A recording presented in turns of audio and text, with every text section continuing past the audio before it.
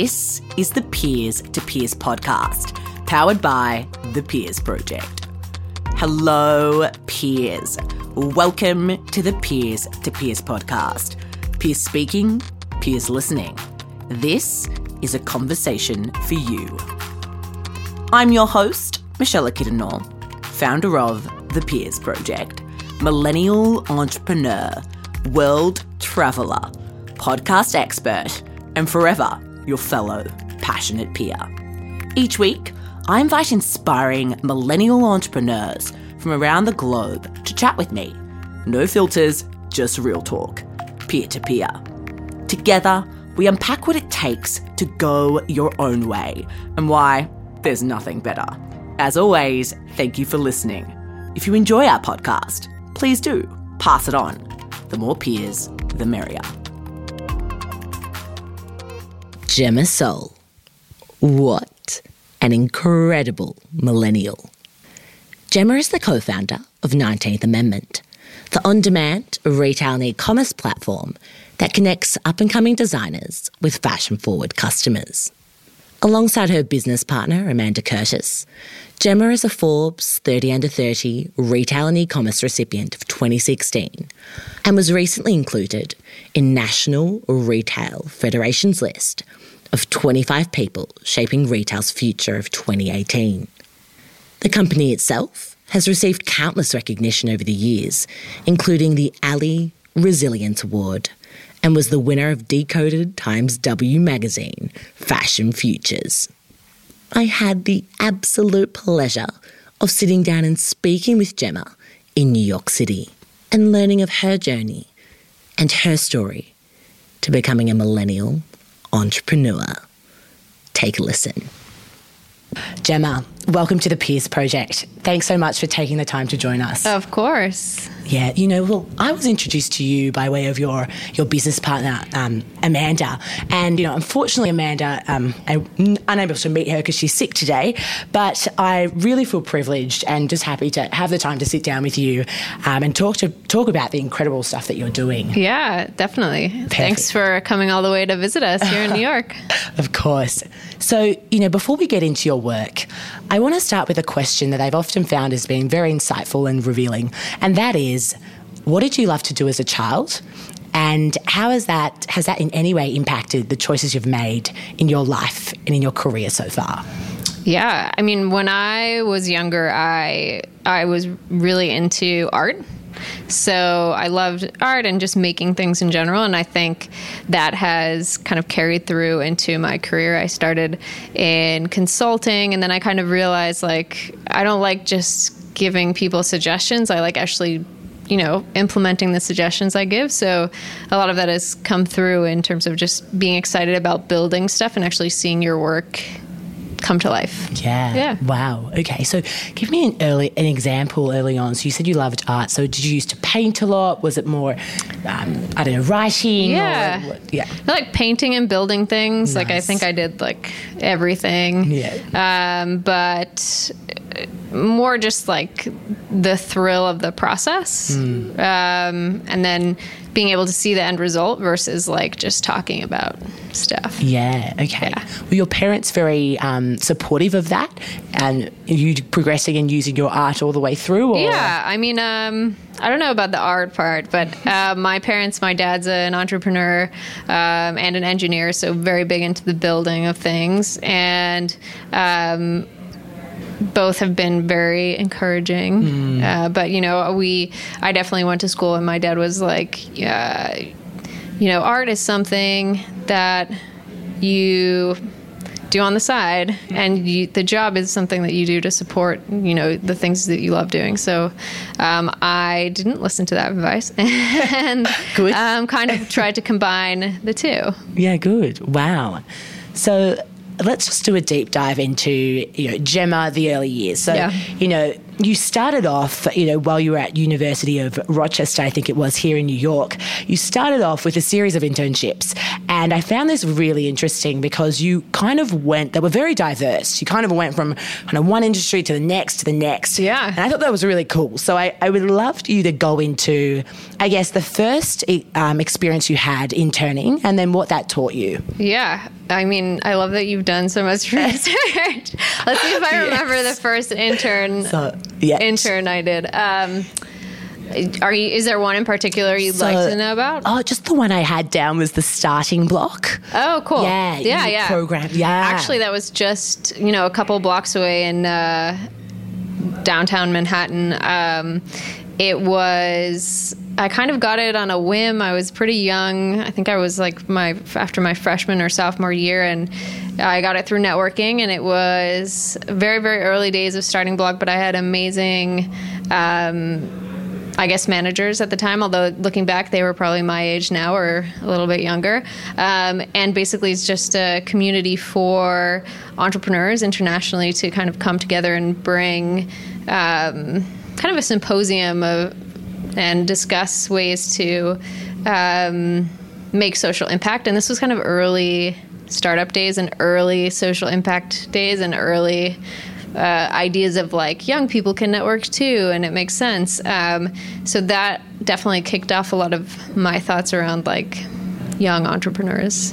I was going to say that definitely would have sparked something inside of you to think, wow, there's a different way of doing things. Yeah, that was like my first exposure into like, wow, communities that have shared beliefs and like are dedicated to doing stuff actually have a lot of power, and a lot of the people I met during that summer have gone on to do really amazing things. So. Yeah, so cool. So then you went in, you actually had a stint in London, which I thought was awesome. Yeah. So research assistant, how did that come about? And I guess more specifically, what did you find that you learnt working abroad in like a city like London? Yeah, so I'm actually half British and half Australian. Oh, right. So it sounds less exciting when you you know that, but I love London because like the work environment is a lot different, like the work culture. So like if you come to the US, you realize people are very like friendly and smiley and like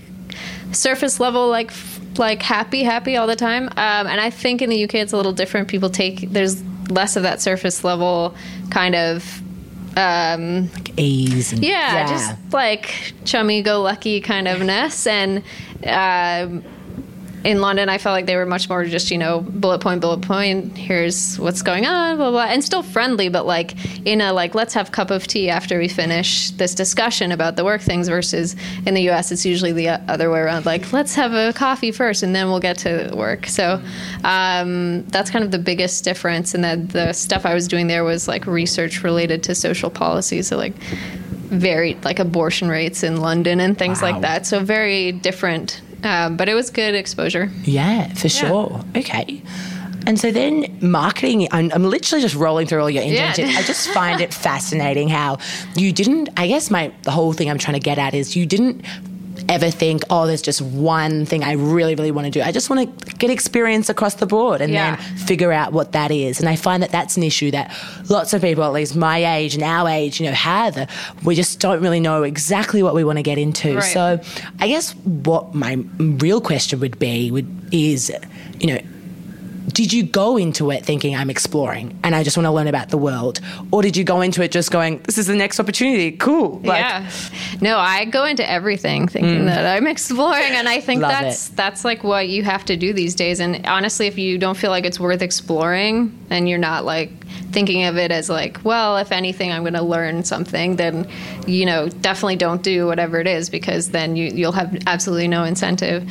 But I mean, I studied anthropology, econ, and comms in college, and I graduated in 2009, which was a really hard year to graduate. So basically everything that I thought I was going to do, I didn't do. And so I was kind of like, oh, I'm just going to, see what happens and kind of go with the flow. And luckily met a lot of very cool people and got a chance to do cool things. Yeah. So what was it that you thought you wanted to do? So when I started, I should go back to the other comment, but I kind of wanted to be an engineer. Like I was like, oh, I'll do that. And then my alma mater, unfortunately, like didn't allow you to take classes unless you majored in it. And so when you're like in college, declaring a major feels like a big deal. So I was like, I can't do that. I don't even know anything about it. So I didn't, which is kind of a failing on their end. But I kind of went through the rest of my career thinking I'd do like iBanking consulting, which is kind of a track you start on in college. And for like 4 years, you do case studies and you network and you kind of like get on the road to doing that.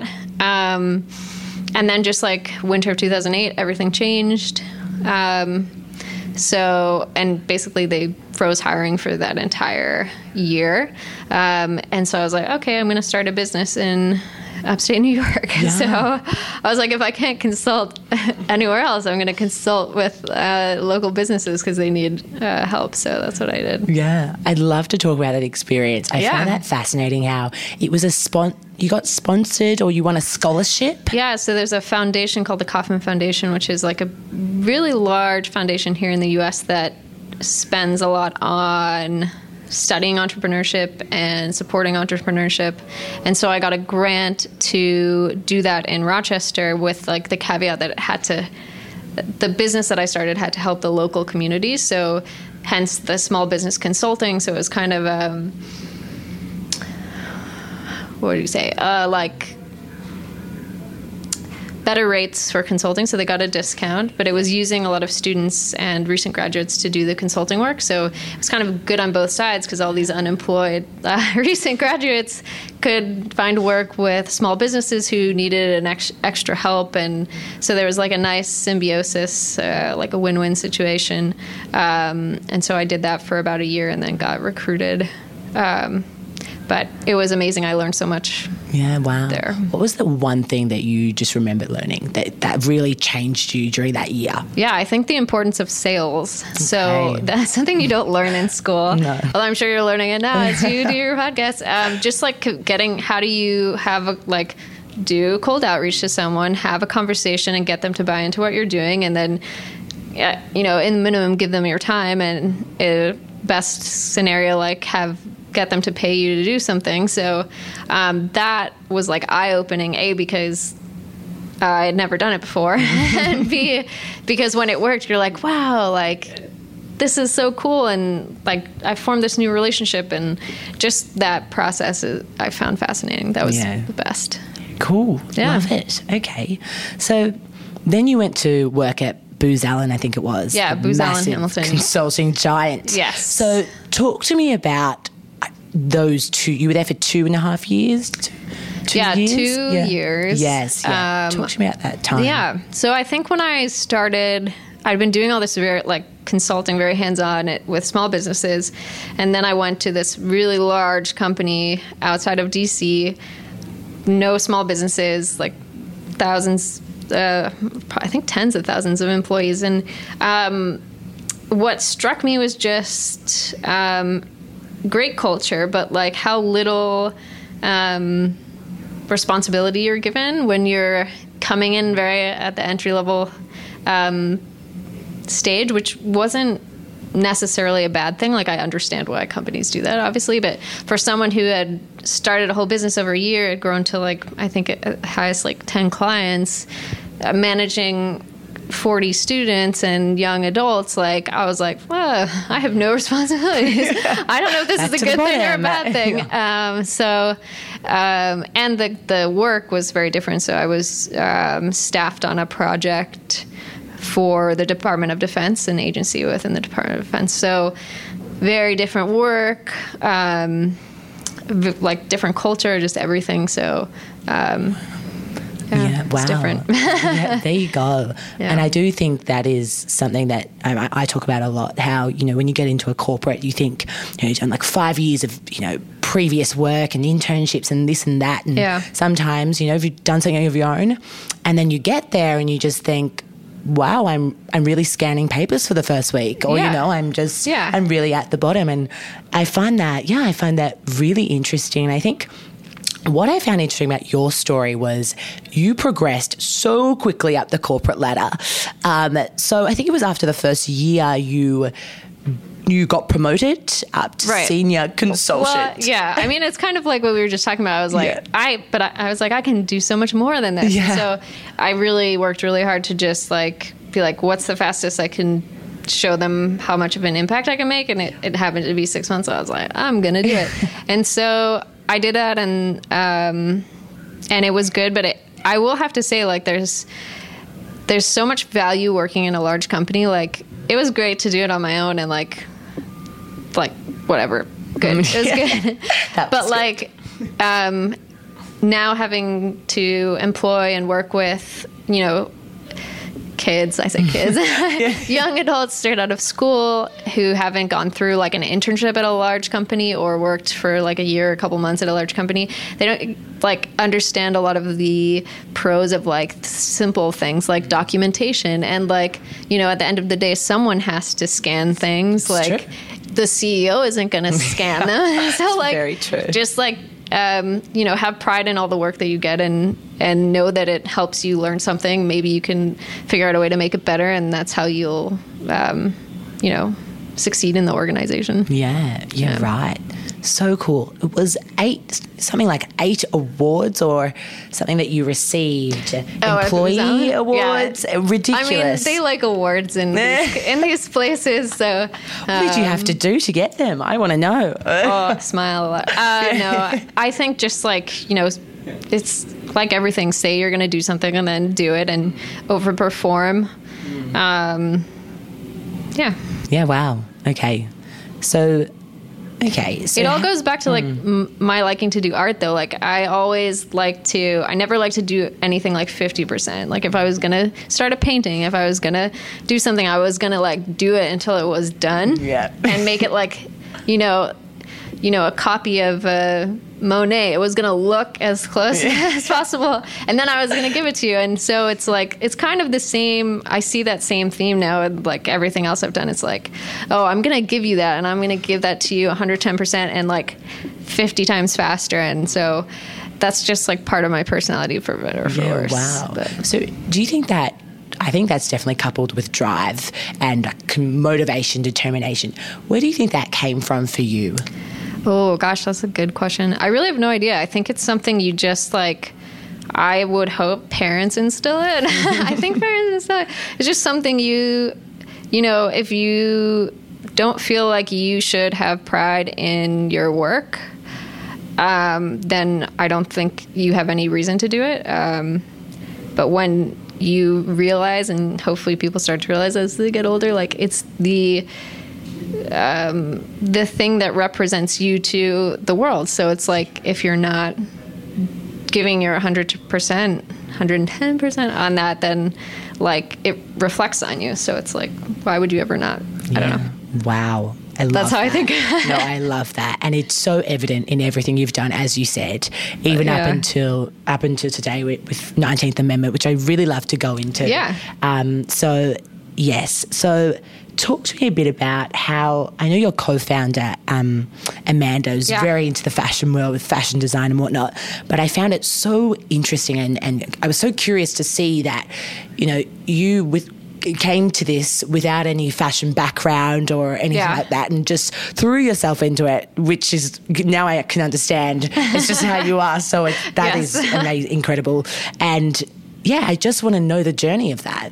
Yeah, so I after 2 years at Booz, I was like, I don't love DC. I'd love to do something else. And so I left. I had great mentors there, but just had to kind of get away and go back to Boston. There I met Amanda at something called Startup Institute, which was like very, very early at the time, but was around like how you work and build startups. And so I actually didn't talk to her much until she came up, like presented this idea. She presented it to everyone and people could work on it. And so kind of towards the end of the program, I was job hunting and she was still working on this idea. And I was like, oh, like I'll consult for you on this. Like I'll help you get this started. I like, you know, the concept, I'll help you get it off the ground. And we eventually became co-founders. But at the time I started working at a venture capital company called Red Star. And so I was doing both. And I just loved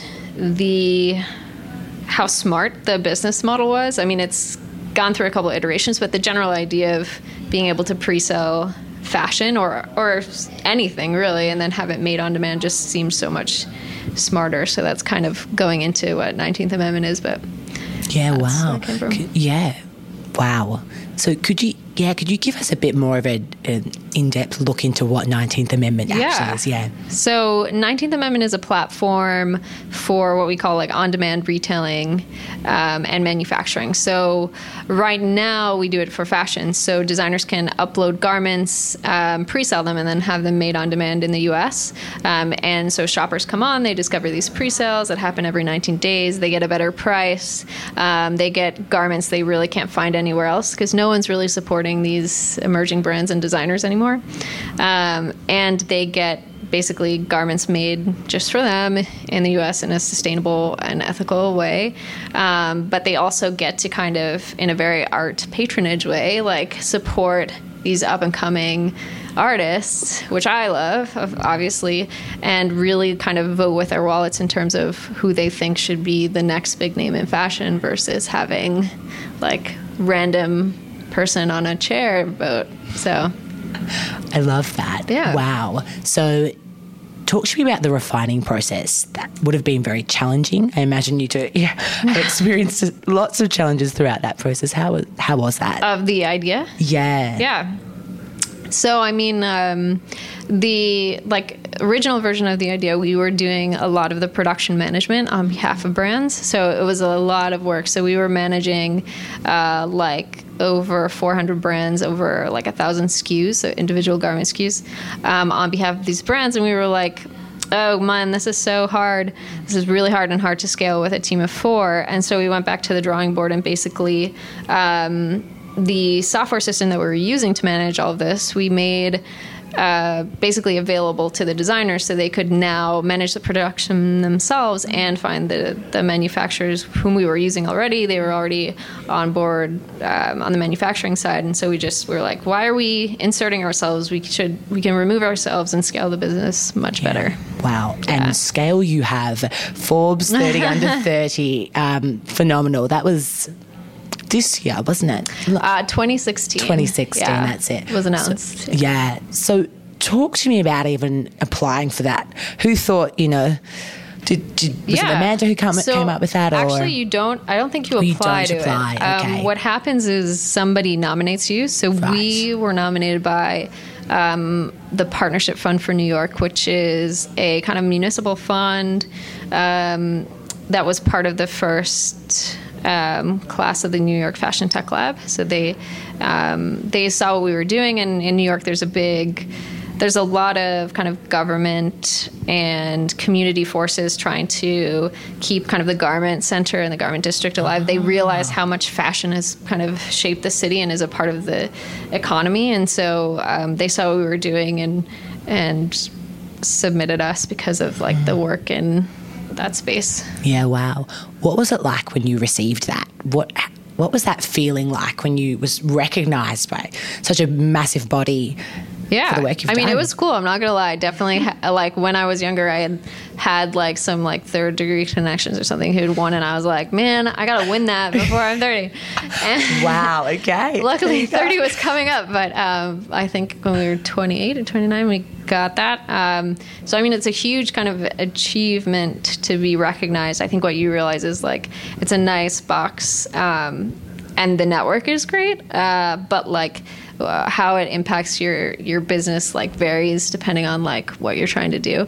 But yeah, it's cool. We still go to all the events. So cool. Super cool. I just want to say everything we've discussed so far has been incredibly insightful and very revealing and as I thought it would be. So I want to finish up with our last question, which is how we finish all of our interviews here at the Peers Project.